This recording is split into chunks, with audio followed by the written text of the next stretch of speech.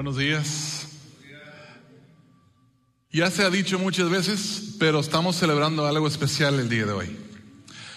Y creo que para entender cuán especial es, nomás quiero entender que si estás en este auditorio, estás en alguno de unos de estos otros auditorios o en línea, no estás tú y las personas que están contigo solamente celebrando este día. Como una iglesia en diferentes lugares, nuestra iglesia, todos nuestros campos estamos celebrando este evento tan importante el día de hoy.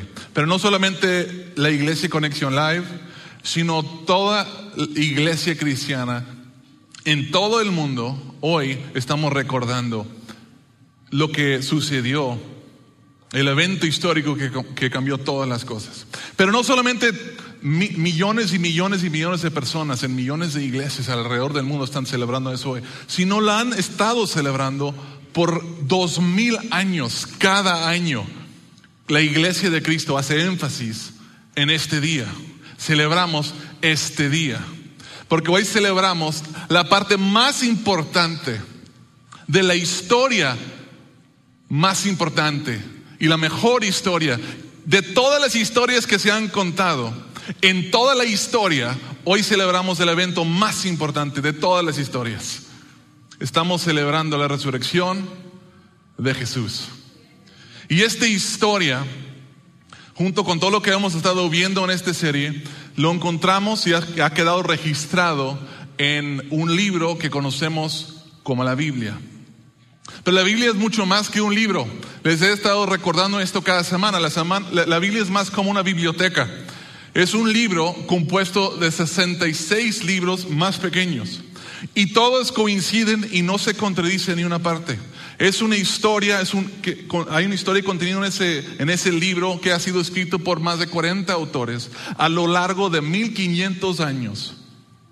Es una historia como ninguna otra historia. Y así como tú puedes abrir la Biblia y tú puedes leer cada uno de esos libros y vas a encontrarte con muchas historias pequeñas. Historias de reyes, de ciudades, de guerras, de amor, de familias, de hijos, de esclavitud y un montón de historias. Y cada una de esas es importante. Pero hay una historia más grande. Si vemos a la historia que se cuenta en la Biblia, nos hacemos para atrás un poquito y vemos todas las historias como una sola historia, descubrimos que hay una historia detrás de todas las demás. Y es la historia del plan de Dios para la salvación del mundo. Y su protagonista es nuestro Señor Jesucristo. Y en esta serie hemos estado viendo la historia grande. Y la primera semana de esta serie iniciamos con la introducción de la historia que incluye la creación de Dios, increíble. Y descubrimos que al leer esa historia algunas cosas acerca de Dios, entre las cuales es que Dios es muy poderoso, es todopoderoso, omnipotente, no hay nada que Él no puede hacer. También descubrimos que Dios es muy, muy bueno y que Dios quiere tener una relación con nosotros. Todo eso es evidente a través de lo que vimos en la creación. Y después de eso pasamos a la historia de la caída. Cuando Adán pecó y estuvimos examinando las consecuencias tan severas del pecado. Por medio del pecado, este mundo que Dios había creído tan bueno y tan perfecto, entró la muerte, entró la enfermedad, entró el dolor, el sufrimiento. Y hablamos de todas las graves consecuencias del pecado, no solamente sobre la tierra, sino las consecuencias espirituales, que es la muerte y la muerte espiritual de cada ser humano. Graves consecuencias. Pero Dios no estaba conforme con dejar las cosas así. Sino en la semana pasada hablamos la parte de la historia que habla del inicio del plan de la salvación de la humanidad. Y abrimos la historia hablando de Abraham y repasamos rápidamente lo que sucedió en su vida. Y luego llegamos al nacimiento de Jesús y hablamos del ministerio de Jesús. Y hablamos de que el mensaje de Jesús en sí resumido es, Él iba de pueblo a pueblo predicando este mensaje: arrepiéntense porque el reino de los cielos está cerca. Y Jesús concluyó su ministerio. Y aquí es donde nosotros, la próxima semana vamos a hablar del final de esa historia, la conclusión. Es una increíble conclusión. Todavía no ha sucedido, pero Dios nos ha revelado lo que va a pasar en su palabra. No quieren perder el mensaje de la próxima semana. Y menos quieren perderse del evento verdadero cuando suceda, pero eso es más al futuro. No sabemos cuándo va a ser. Pero esta semana voy a hablar de la conclusión del trabajo de Jesús, del ministerio de Jesús aquí en la tierra. Y para contar esta historia, tengo que ir hace casi 2000 años atrás, cuando Jesús llegó a Jerusalén para celebrar la Pascua. La historia comienza con Jesús sentado en un burro, se conoce como la entrada triunfal de Jesús a Jerusalén. Y las personas creían y diciendo que Él era el Mesías. Y Jesús entró a Jerusalén ante las alabanzas del pueblo judío. Personas se quitaban los mantos y lo ponían en el piso, y ponían hojas de palmeras para que el burro no caminara sobre la tierra. Estaban alabando a Jesús. Pronto después de eso, Jesús reunió a sus discípulos en un solo lugar y tuvo con ellos lo que conocemos como la última cena. Y durante esa cena, Jesús dijo algunas cosas que confundió a los discípulos. No lo entendieron, pero no era tan extraño para ellos porque ellos estaban acostumbrados a Jesús decir cosas que ellos no entendían. Jesús muchas veces hablaba en parábolas y cosas así. Pero esto es lo que les dijo. En Lucas 22, versículo 19 al 20, dijo: Jesús tomó pan y después de dar gracias lo partió y se lo dio a ellos, a sus discípulos, y dijo: este pan es mi cuerpo, entregado por ustedes. Hagan esto en memoria de mí.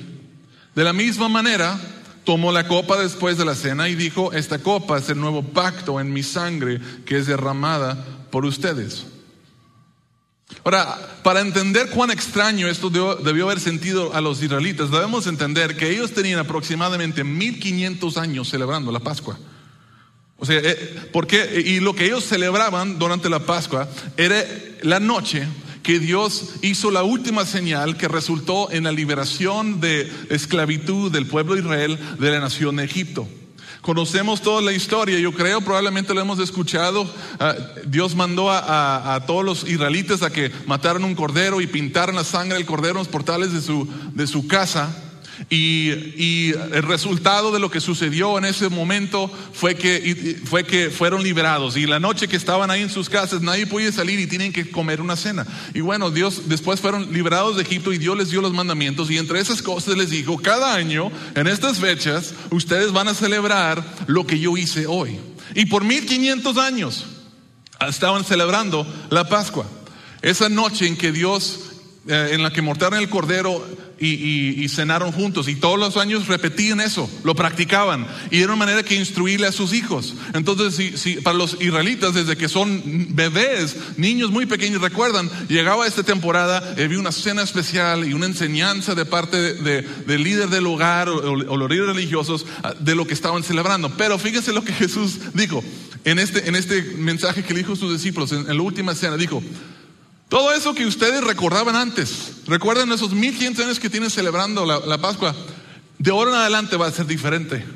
Ahora, en vez de recordar lo que Dios hizo en el pasado, van a recordar esto: que este pan es mi cuerpo, que esta sangre es el sangre de mi nuevo pacto que estoy haciendo con ustedes. Probablemente les sonó algo muy extraño y ellos no entendían lo que significaba, pero como les decía, Jesús en vez de decir cosas que no entendían, ellos lo aceptaron. Poco tiempo después de su cena, Jesús con sus discípulos fue a orar. Y Jesús sabía lo que estaba a suceder. Por lo tanto, estaba muy angustiado. Y podemos leer en Mateo 26, versículos 38 y 39. Dice Jesús: es tal la angustia que me invade que me siento morir.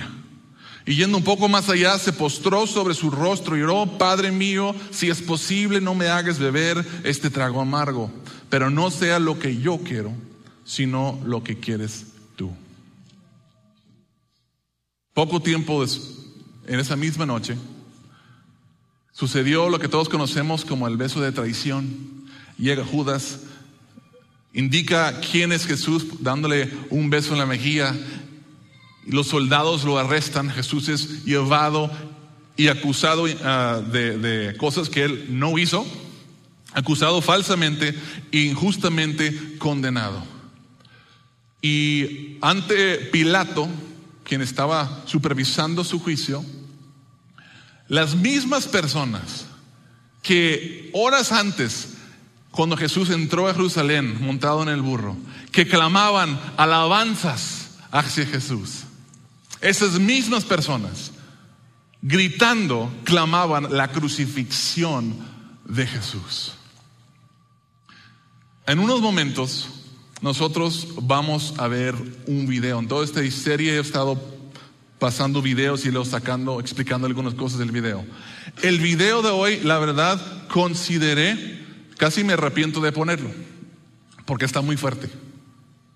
Y el viernes en la noche yo estaba para dormir, de pronto sentí como, a lo mejor no debo pasarlo. Y de hecho le dije a mi esposa, no sé qué sientes, y platicamos un poquito. Terminé concluyendo que sí lo voy a pasar. Y esto es por qué. Porque para los contemporáneos de Jesús, ellos sabían lo que significaba la crucifixión romana. Ellos conocían la crueldad de la crucifixión romana. Entonces, cuando ellos escuchaban la historia de Jesús y todo lo que Él pasó, ellos entendían lo que sufrió, mejor que nosotros. Pero nosotros que estamos tan removidos de ese entonces, es muy fácil hacer de menos lo que Él sufrió y pensar que no fue tanto. Pero la verdad es que fue más terrible de lo que tú y yo podemos imaginar. Entonces, este próximo video vamos a poder ver, experimentar quizás como pudo haber sido el sufrimiento de Jesús. Porque antes de que la iglesia comenzó a celebrar su resurrección, la humanidad pasó por la noche más oscura, más malvada de su historia. Y fue la noche que Jesús fue crucificado. Y quiero darles la oportunidad también, para los que son poco sensibles de ese tipo de cosas, no se sienten mal si necesitan levantarse y salir. Está fuerte el video. Jesús sufrió, pasó vergüenza y murió una terrible muerte. Pero no solo es una historia triste de un hombre inocente que debemos de ver y sentir, donde debemos de llorar, claro. Pero es mucho más que eso. Significa mucho más que solo alguien, un buen hombre que murió. Jesús dijo cuando estaba en la cruz, consumado es. ¿Qué significa eso? Quiero hablar con el tiempo que me queda de lo que significa su crucifixión. ¿Qué significa? ¿Por qué murió Jesús? ¿Y qué significa?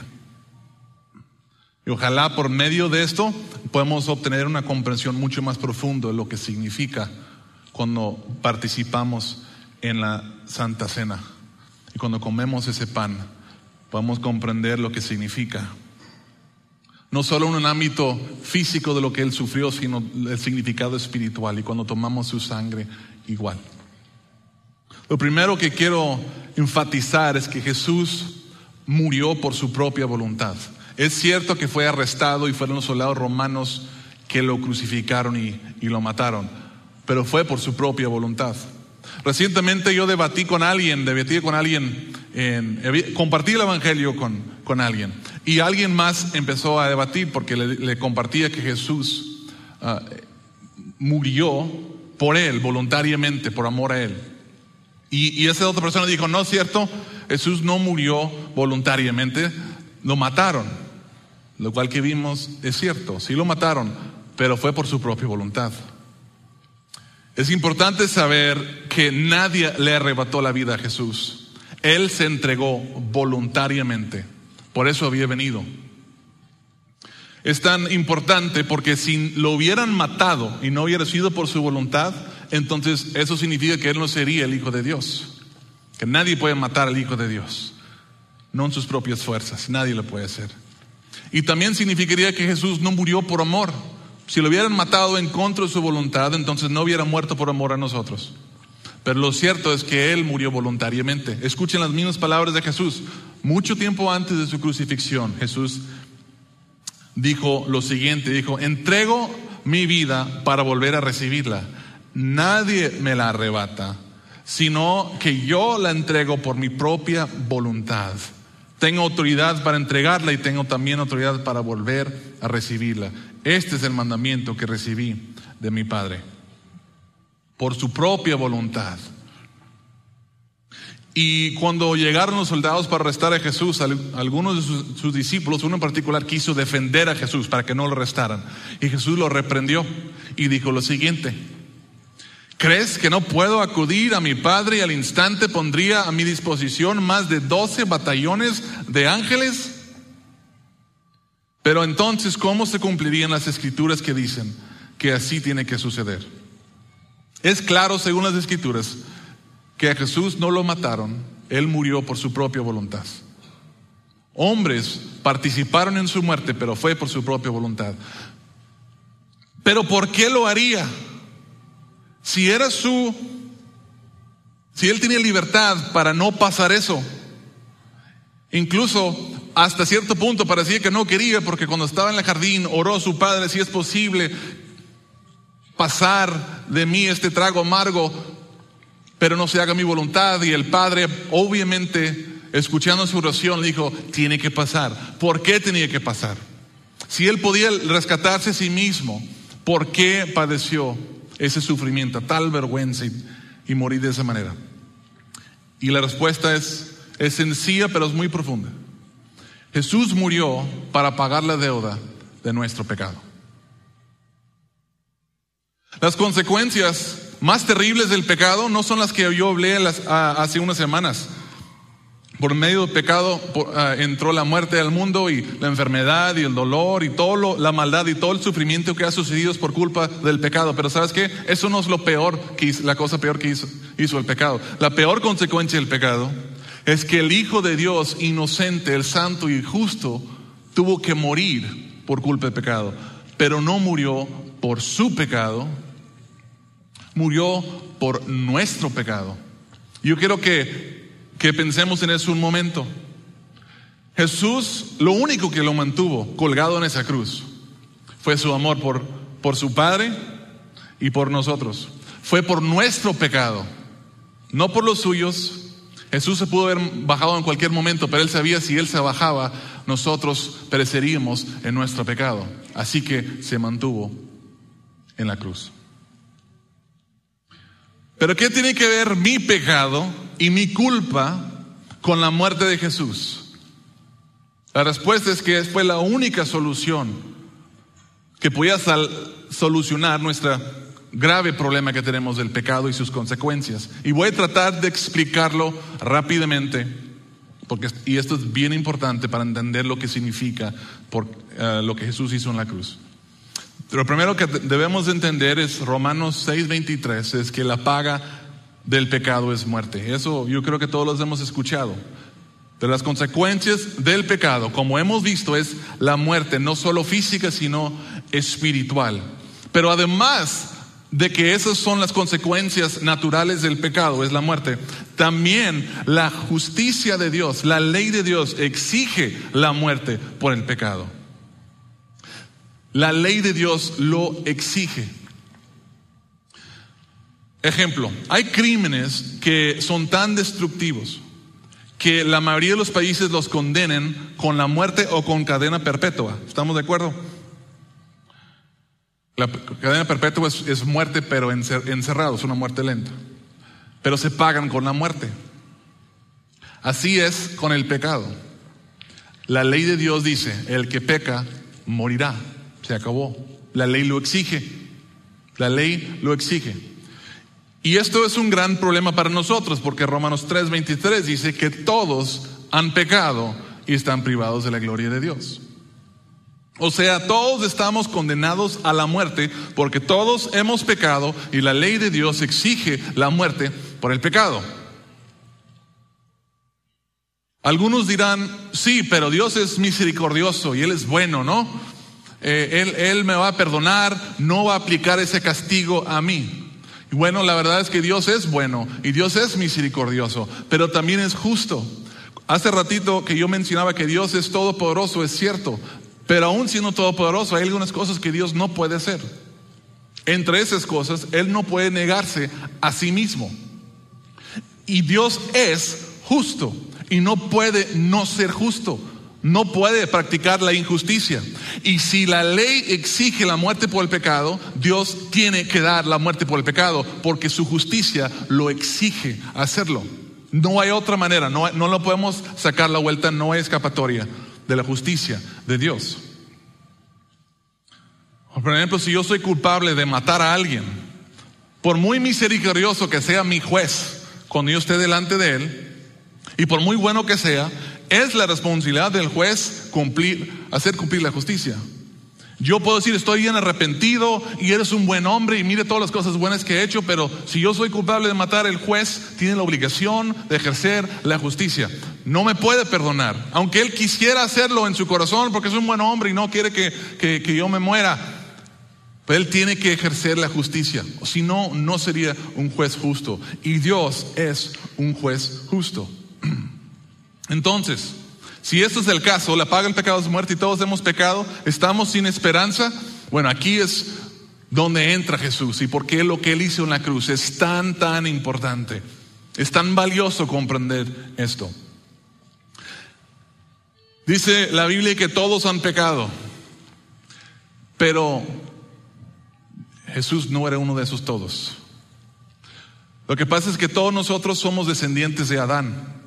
Y como descendientes de Adán, quien pecó, nosotros nacemos en pecado.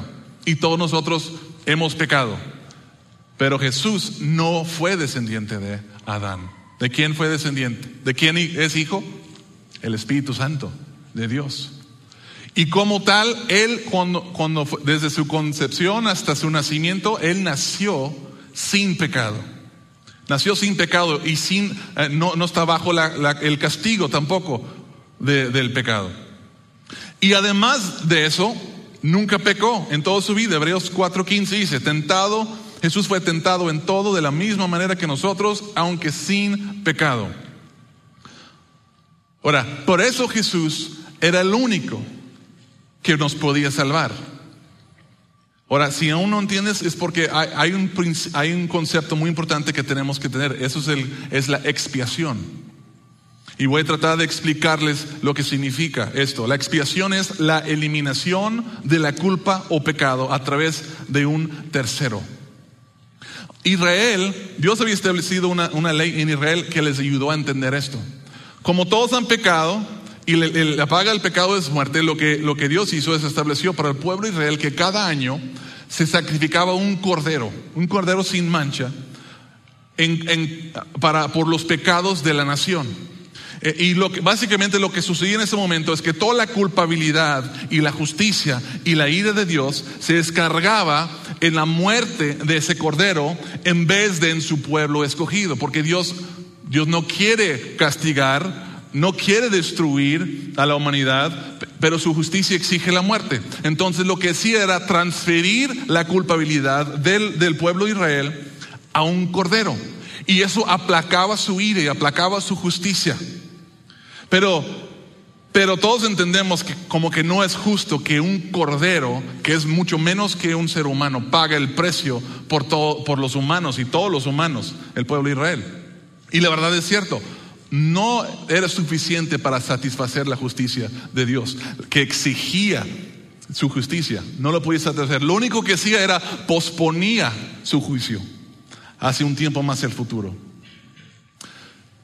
Lo único que puede satisfacer la justicia de Dios es una de dos cosas. Uno, que Dios diera a cada ser humano lo que merece por su pecado. ¿Y qué sería eso? La muerte física y la muerte eterna. Eso cumpliría con la ley. O la única otra opción es que otra persona tomara el castigo por la humanidad. El problema era que todos hemos pecado. Por eso Dios tenía que mandar a su Hijo Jesucristo, que nació sin pecado y vivió sin pecado. Y ese era el único hombre que jamás ha existido, que nunca estuvo bajo las consecuencias del pecado ni la ira de Dios.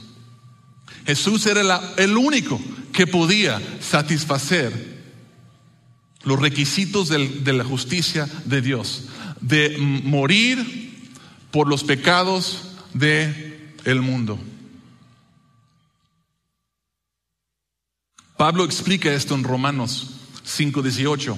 Dice, así que como por la transgresión de uno, Adán, vino la condenación de todos los hombres, todos nosotros, porque de la misma manera, por la justicia de uno, Jesús, vino a todos los hombres la justificación de vida.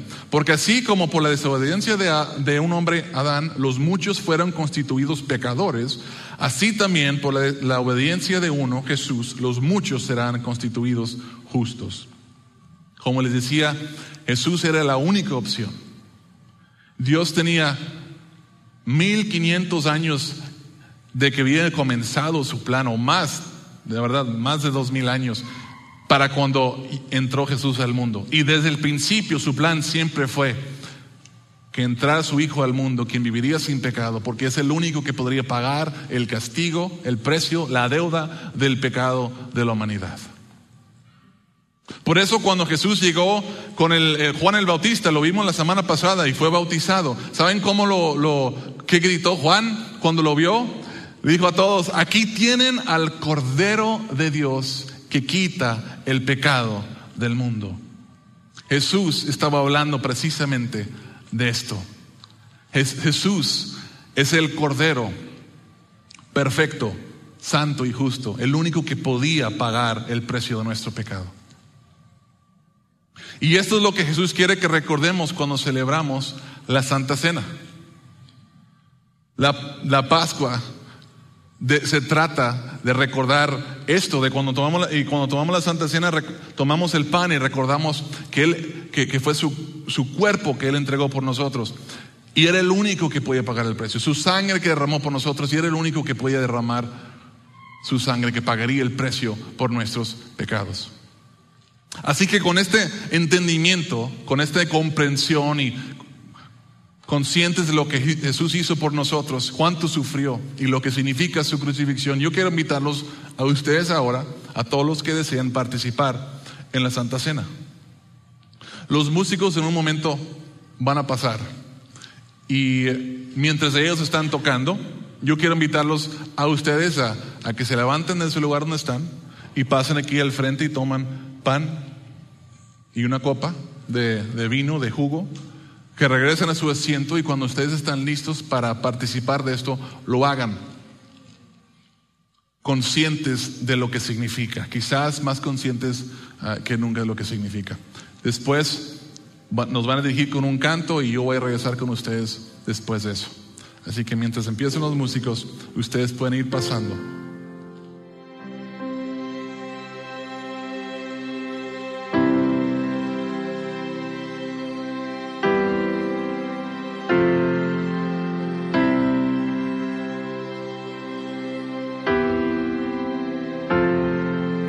Recordaré aquella cruz donde sangró y murió Jesús, heridas que por mí sufrió, crucificado Salvador. Su cuerpo envuelto en dolor, en el sepulcro reposó, en soledad Él se quedó. Jesús Mesías el Señor. Alábale, que Él es digno. Alabaré al Señor mi Dios, tu nombre yo proclamaré, eternamente te cantaré, Señor, Señor mi Dios.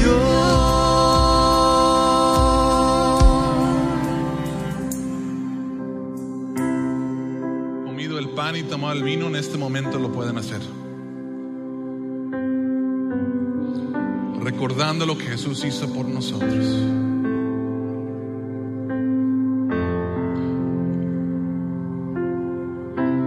Si Jesús solo hubiera muerto y lo hubieran sepultado y ahí se hubiera terminado la historia de Jesús, la verdad es que hoy no estaríamos pensando lo que hizo, recordando lo que hizo. El mundo hubiera olvidado de él. La iglesia nunca hubiera comenzado. Sus discípulos se hubieran esparcidos y la iglesia en su movimiento hubiera terminado. Pero no estamos aquí hoy porque Jesús murió solamente. Estamos aquí por lo que hizo 3 días después. Y pensando en eso, yo quiero animarlos, invitarlos que como iglesia celebremos juntos su victoria sobre la muerte y el pecado. Vamos a ir cantando a Dios. Pero al tercer amanecer, un gran estruendo se escuchó.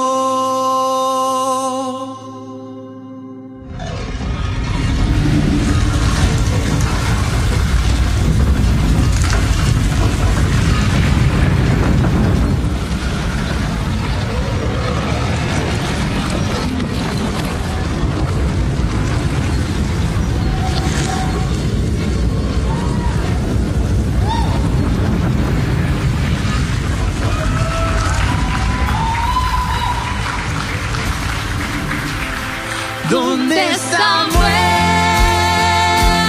tu aguijón? Cristo Jesús resucitó.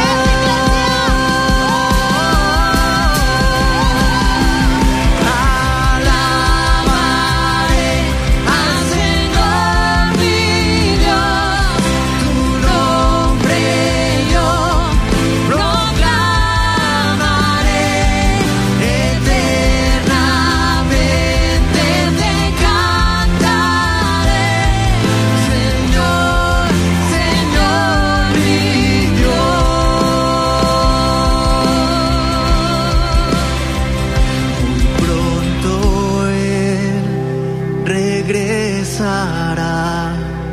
Su rostro resplandecerá, en su presencia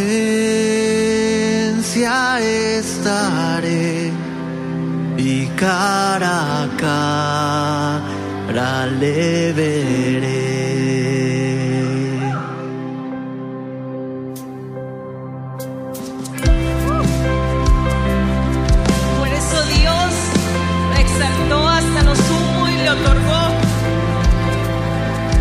El nombre que está sobre todo nombre, para que ante el nombre de Jesús se doble toda rodilla, en el cielo y en la tierra y debajo de la tierra, y toda lengua confiese que Jesucristo es el Señor, para gloria de Dios Padre.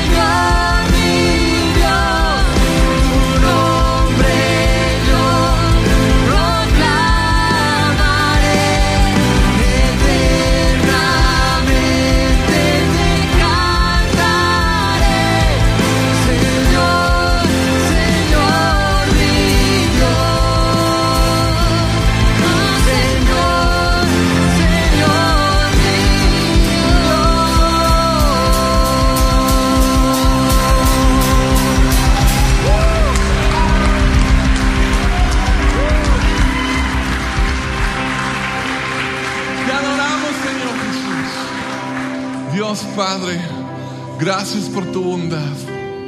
Gracias por este increíble mensaje del Evangelio. Qué increíbles noticias son. Gracias por tu salvación, hecho posible por el Cordero de Dios que quita el pecado del mundo. Ay, Señor, ayúdanos a comprender mejor. Padre, ayúdanos a entender lo que has hecho por nosotros. Cuán grande es tu amor por nosotros. Que no haya nadie aquí en este lugar o ni en nuestros campos, Señor, que no pueda entender, que tu Espíritu Santo nos convence de esta verdad. Que abre nuestros ojos para ver y oídos para escuchar y entender lo que esto significa. Que en Jesús hay salvación. Sin Jesús no hay nada de esperanza, pero en Jesús hay vida y vida eterna, Señor. Que no haya nadie que se vaya de nuestros campos de este día sin poner su fe y su confianza, su futuro, su presente y su pasado en las manos de nuestro Señor Jesús. Romanos 10, 9 al 11 y 13 dice que si confieses con tu boca que Jesús es el Señor y crees en tu corazón que Dios lo levantó de entre los muertos, serás salvo. Porque con el corazón se cree para ser justificado, pero con la boca se confiesa para ser salvo. Así dice la Escritura: todo el que confía en Él no será jamás defraudado, porque todo el que invoque el nombre del Señor será salvo. Iglesia, en las últimas 3 semanas hemos estado realmente viendo la historia de la redención. Es el Evangelio. ¿Quién es Dios? ¿Qué hicimos nosotros? Y las consecuencias del pecado y de la muerte que nosotros trajimos sobre nosotros mismos. Y a pesar de eso, el gran amor de Dios, su plan perfecto para redimir a su creación, para salvarnos de las consecuencias de nuestros pecados, que involucró enviar a su Hijo Jesucristo, que nunca pecó, pero sufrió la muerte que todo pecador merece morir. Y es en Él y por su sangre derramada que nosotros tenemos acceso al Padre, que podemos ser salvos. Y si tú antes de llegar aquí el día de hoy ya creías eso y ya confesabas a Jesús y tu vida mostraba que Jesús en verdad es tu Señor, entonces que hoy nos ayuda a profundizar nuestro entendimiento y mejorar nuestra adoración hacia Él y nuestra obediencia hacia Él. Pero yo estoy seguro que hay alguien aquí o alguien escuchando, probablemente muchos, que quizás han confesado a Jesús y creían en Él, pero Jesús no es su Señor. Porque si tu vida no muestra que Jesús es tu Señor, entonces Él no es tu Señor. Nuestro arrepentimiento debe evidenciarse por fruto, obediencia a los mandamientos de Dios. Quizás hay personas aquí que ni siquiera han confesado a Jesús antes. Para ustedes, los que son en esta categoría que estoy hablando, no lo digo para condenarlos, pero la verdad es esto: esta promesa que acabo de leer no aplica hacia ustedes. Si no has confesado a Jesús como tu Señor y Él no es tu Señor, entonces tú no eres salvo. Vas a sufrir las consecuencias del pecado, físicas y eternas, separación eterna de Dios. Pero Dios no quiere eso. Por eso hizo todo lo que hizo, por eso envió a su Hijo, por eso tan cuidadosamente nos ha dado su palabra y lo ha conservado todo este tiempo para que pudiéramos tener acceso a escuchar las increíbles buenas noticias de Jesús y lo que Él hizo por nosotros para salvarnos de nuestros pecados. Y hoy puede ser el día, y yo creo que Dios está llamando a algunos a hoy decir: Jesús, yo confieso que eres mi Señor y no me avergüenzo y tomo en cuenta todo lo que tú sacrificaste por mí, porque entendemos que Cristo todo lo dio, todo lo entregó por nosotros. Y ustedes quizás hoy Dios los está llamando a decir: yo también me entrego por completo a Jesús, por lo que Él hizo por mí, lo reconozco mi Señor y mi Dios, y yo lo seguiré por el resto de mi vida. Si ustedes quieren ser el seguidor, yo quiero darte la oportunidad. Cuando Jesús estaba en la cruz, había un ladrón al lado de Él que había vivido en pecado, así como nosotros estamos en pecado. Los que no han entregado a Cristo están en pecado, son como ese ladrón al lado de Él. Pero en su último momento, Él invocó el nombre de Jesús y fue salvo. No por algo que Él hizo, por lo que Jesús hizo y por su fe en lo que Jesús hizo. Y hoy Jesús extiende esa invitación a todos nosotros. Si hay alguien aquí que no ha confesado el nombre de Jesús, que no ha dejado su vida anterior y no está viviendo para Dios en este momento, Él te ofrece esa salvación. Y yo creo que hay personas aquí que tienen años en la iglesia, quizás años diciendo que son cristianos, pero en verdad hoy Dios te está revelando que Jesús no ha sido tu Señor. Y hoy te está llamando a la vida, te está llamando al arrepentimiento y a confiar en Él. Y si eso es tu caso, así como Jesús le dio oportunidad a ese ladrón, yo creo que Dios te quiere dar una oportunidad de ti a día de hoy. De confesar a Jesús como tu Señor, de arrepentirte de tu pecado y vivir de ahora en adelante como Él manda. Sea lo que diga, antes de que diga cualquier cosa, tu respuesta es sí. Y si eso eres tú, durante esta próxima canción, yo quiero invitarlos a que no se envergüencen de su Señor, así como Él no se avergüenza de nadie que cree en Él. Y que ustedes vayan conmigo. Yo voy a salir de este auditorio por este lado. Por atrás pueden salir allá con el pastor Paco. Pueden ir con el pastor Paco y hablar con él. Yo voy a estar de este lado junto con algunos otros quizás que van a estar conmigo. Y si ustedes dicen, yo reconozco que necesito confesar a Jesús como su Señor, yo quiero hablar con ustedes. Queremos hacer esto hoy. Que no pase este día sin que ustedes confiesen a Jesús y comiencen una relación con Él. Así que mientras ellos cantan, si hay alguien aquí que no se avergüence de Jesús, hoy es el día de confesarlo como tu Señor.